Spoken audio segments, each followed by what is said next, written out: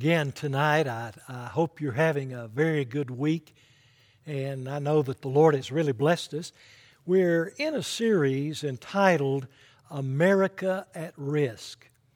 There are two sessions before this one, so if you're just tuning in with us tonight for the first time, I would encourage you to go back and listen to number 1 and number 2 as you get all three of these together, because really they go together.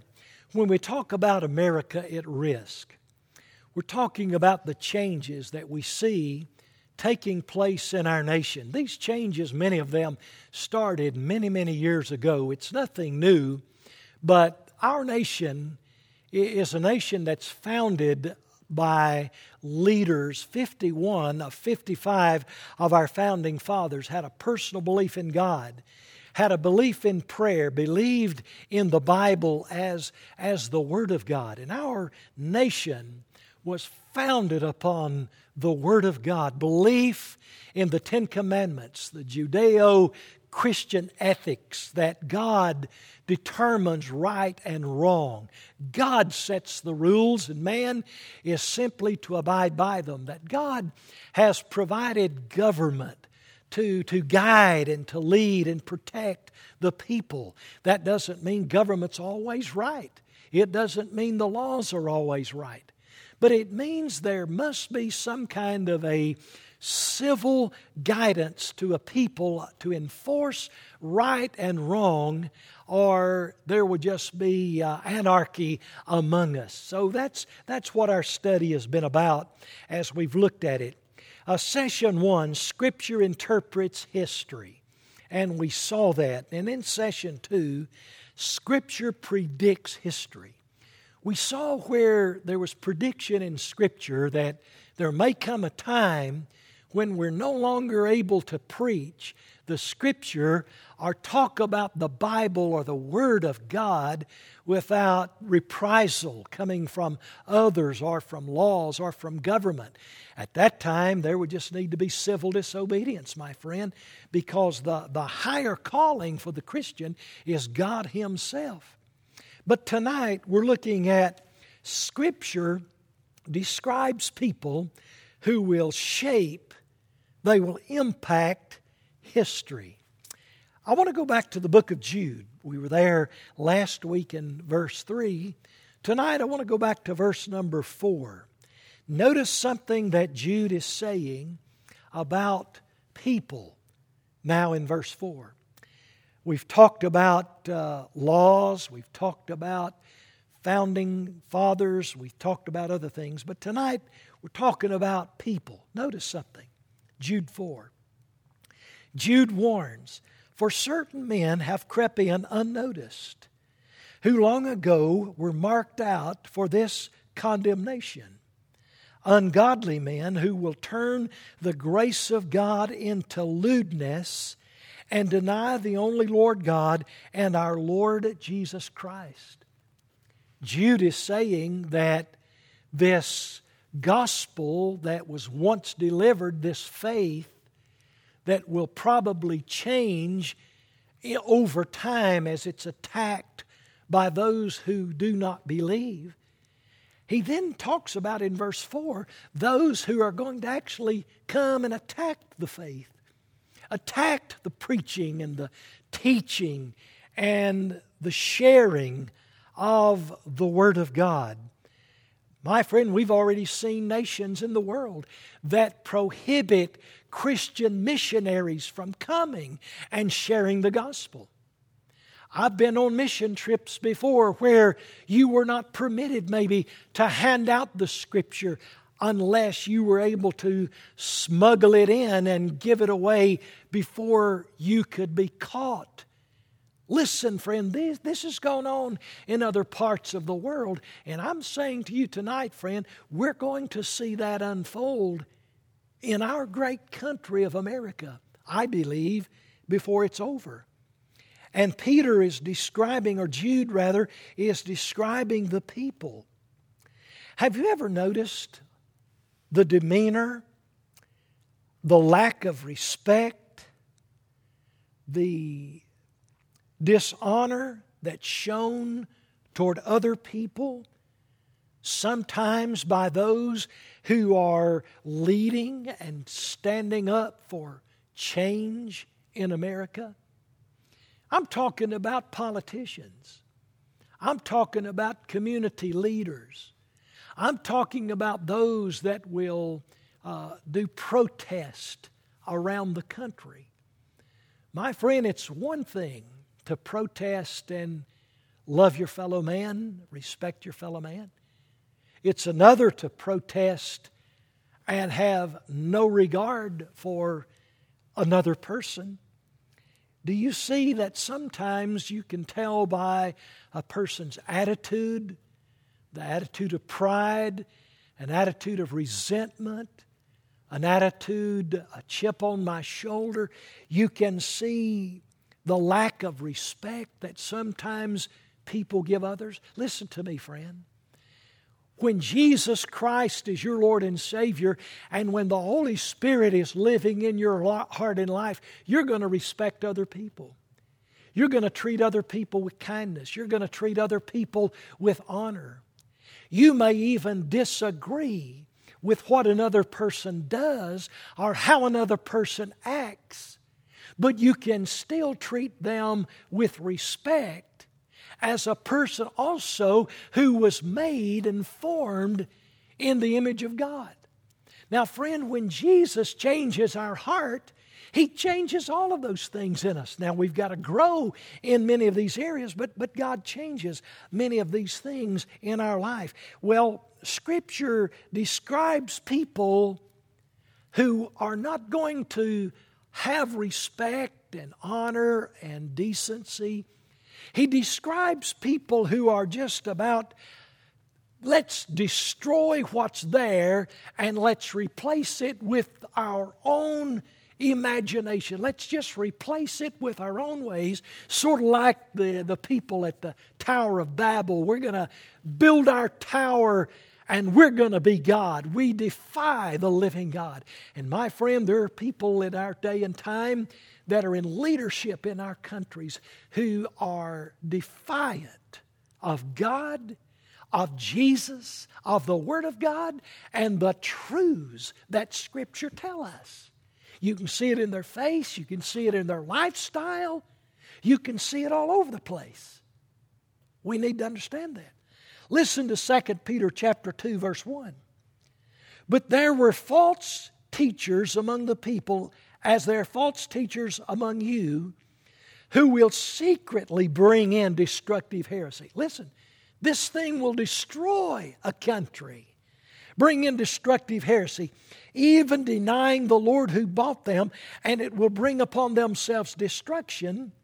Many will follow their destructive ways, because of whom the way of truth will be blasphemed. Listen to me, friend.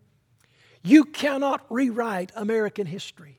We cannot rewrite the foundation of America. It's etched in the walls in Washington, D.C. It's etched that you can see at the Supreme Court. We have taken 10 Commandments and prayer out of schools, but my friend, there are still many places that the commands of God and the Word of God and the love of God is still present. My friend, and the Bible is saying here, there's coming a time, and I believe that day is upon us, my friend, a day where they're going to creep in unawares, get elected to office, get positions, get appointed, unawares, unnoticed. They've hidden their agenda. Some of them don't even hide their agenda. It's just out front, and people want atheistic kind of leadership. But listen to me, friend.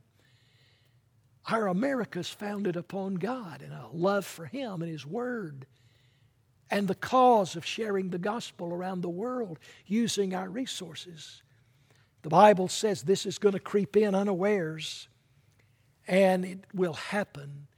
And my friend, when it does, you and I need to understand it and realize that the Scripture has described these leaders and these people ahead of time. There are 4 characteristics of false teachers. these kinds of leaders that I'm talking about, 4 descriptive phrases. Listen to them for a moment.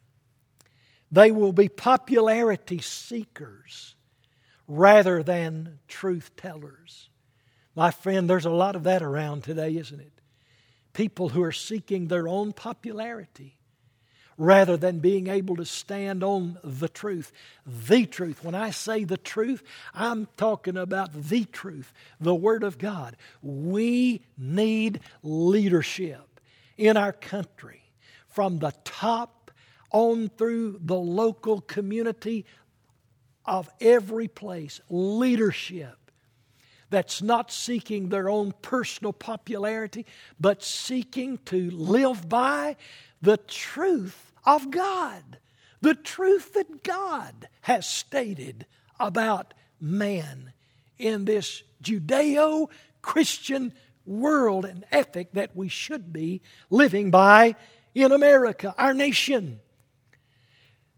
Personal gain will become their primary interest. I'm interested in my own personal gain. I don't care about you. I don't care about what happens to you. I care about my personal gain. We see it everywhere, my friend, and it's wrong. And we need to pray that folks will repent. We need to pray for revival in our land. A third characteristic, personal life, does not measure up. My friend, can you believe the things we hear about the lifestyles of people in leadership in our world today? It's almost like we don't care.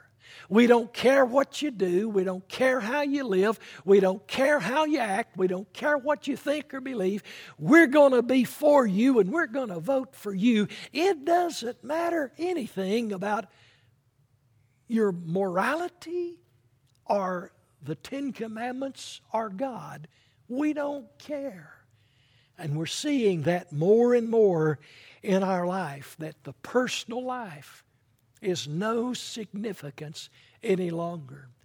My friend, we need to get concerned about that. We need to get concerned that godly people stop running for office because they are afraid that they're going to be so vilified they can never recover from it. My friend, listen to me. If you sin in the past and that sin is washed in the blood of Jesus and covered by the blood of the Lamb, you're forgiven and you're not guilty of it. And friend, just come out, and if you're going to run for something, let it be known up front. And if folks can't handle that God's forgiven you and you've repented, if they can't handle that, so be it. That's their problem. That's not your problem. But be a person of truth whose personal life stands for what's right and godly.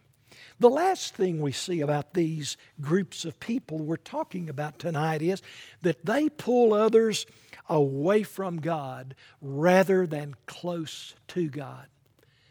Wouldn't it be something, friend, if the laws of our land drew people closer to God rather than alienated people away from God? Wouldn't it be something if our leaders, just to be around our leader, just to hear a leader speak, just to see our leader who is out there on the front lines, whether it's a athlete playing professional sports, whether it's a college, a Tim Tebow type of a person on the college ranks, whether it's an official in the community in which we live, whether it's a lawmaker in Washington, D.C. or in Nashville or on the state level, wherever our governing bodies are. Wouldn't it be something if we saw folks that were unashamed to be a person of God, and they just exuberated with a love and a compassion and a genuineness that drew other people, and other people came around them and said, you know what, I'd like to be like you. I'd like for my son to be like you. I would like for my daughter to be like you. I would like for them to have that kind of a walk and a testimony for Jesus. But my friend, sad to say, we've reached a point in our country that that's far and few in between. For most of us with children and grandchildren, we'd have to say to them today, when we look at the leadership across the board in our nation, when we look at the anger and the bitterness on the faces of those many times that lead us, it's almost like we say, well, no, I don't want my son or daughter to be that way. I don't want my grandchildren to be that way. My friend, that's a shame, isn't it? We are the greatest nation on earth. We ought to have the most godly and the greatest and the grandest people, the most exciting and joy-filled people, the most committed to what's right morally, in office leading our country and our communities than any nation in the world. Why? I'll tell you why. Because that's who we are. We were founded upon the principles and the godly principles of God. Well, we began, and I challenged you early on to read the book of Romans, or Romans chapter number 13. I'm turning to it for a moment. I'm just going to read a couple of verses and we'll close. Let every soul be subject to the governing authorities, for there is no authority except from God, and the authorities that exist are appointed by God. Therefore, whoever resists the authorities resists the ordinance of God, and those who resist will bring judgment upon themselves. And then he closes in the last couple of verses. The night is far spent, the day is at hand. Therefore, let us cast off the works of darkness. Let us put on the armor of light. Let us walk properly in the day, not in revelry, not in drunkenness, in lewdness, nor in strife, nor in lust and envy. But let us put on the Lord Jesus Christ, who makes no provision for the flesh to fulfill its lust. I encourage you, friend, enjoy and pray for revival in our great country, America. Love the pledge of the flag. Honor the king. Honor the leadership. Pray for the people. Pray for those who are in responsibility over us. Teach your children and grandchildren respect. Love those in authority all over our community. And God will bless you, and God will strengthen you, and God will keep you. May God bless you as we serve Jesus, and let the Christ of the Word and the God of the universe fill our hearts with love and blessing for our fellow man. Would you bow with me as we pray? Father, thank you for these 3 Wednesday nights we've shared together. May we honor you and praise you. We do pray for revival in our land, revival in our country, revival in our churches, in our government, our leadership. Thank you, Father. We exalt and glorify Jesus, our Savior. It's in His name we pray. Amen. God bless you. Have a great rest of your week.